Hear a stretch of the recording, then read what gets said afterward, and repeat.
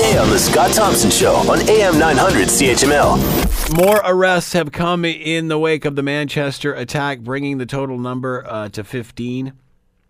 Investigators say they may have dismantled a large part of this network that the bomber was a part of, and more can be expected. Simon Palomar is with us, Research Assistant, Center for International Governance Innovation, and is with us now. Hello, Simon. How are you today?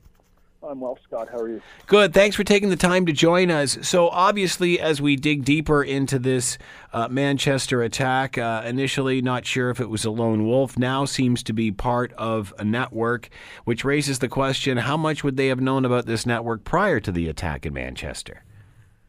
Well, that's a good question, because one of the most recent developments in the UK since the attack has been the announcement that MI5, the Domestic Security Intelligence Organization, will be conducting a review of its practices and procedures in light of the fact that it turns out that Mr. Salman Abedi, the suspected bomber, was known to UK police and security services. He was one of the many thousands of people who the UK government has taken note of in the last several years as people who they believe have traveled to Africa or Middle East to engage either in terrorist activities, receive training, or participate in one of the civil wars there, and then return to the United Kingdom.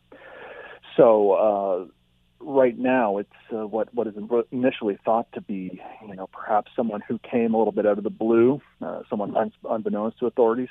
Now looks like this was somebody who was known, not a person of serious concern, not someone at the top of the priority list, but someone that perhaps, hindsight being 2020, someone that I think a lot of people are now going to say that British police and intelligence should have been watching more closely. As you mentioned, Simon, hindsight 2020, is the truth here really that they do know about these people, but there's not much they can do until a criminal act of some sort is committed? Well, I mean, that's part of the challenge.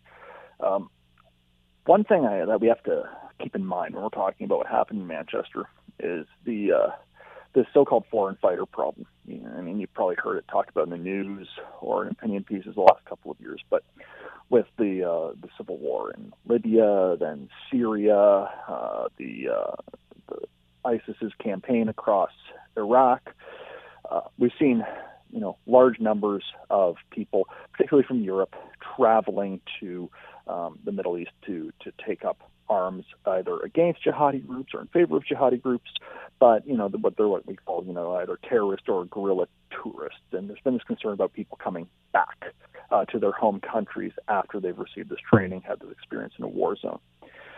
In the United Kingdom, we're talking about 30,000 people, roughly 20 to 30,000 people who are suspected of having traveled to the Middle East for that purpose. And sometimes you can't really prove in any court of law what they've done. You see they traveled to Istanbul. From Istanbul they went down to the border near Syria, but you don't really know what happened then. Then they came home. It costs a lot of money to really, investigate all these people, and of course, without evidence of a crime, you can't arrest them. So part of it is the scale of the problem. If you have 20,000 people that you suspect may have, gone overseas to fight and then returned, you can't watch them all. The ones where you have evidence that they perhaps, did commit a crime while overseas, or that they might be planning something back home now that they've returned, that number is smaller, 2,000 to 3,000. In those cases, you can watch them, you can act, but in a democracy like the United Kingdom, you can't simply arrest somebody without reason. So it's both a resource problem. You need the money, the officers to do that surveillance, to do it legally, but it's also that challenge of sometimes you can't arrest somebody because of something you think they're going to do. You need evidence that they're going to do something. Want to hear more? Download the podcast on iTunes or Google Play and listen to The Scott Thompson Show weekdays from noon to 3 on AM 900 CHML.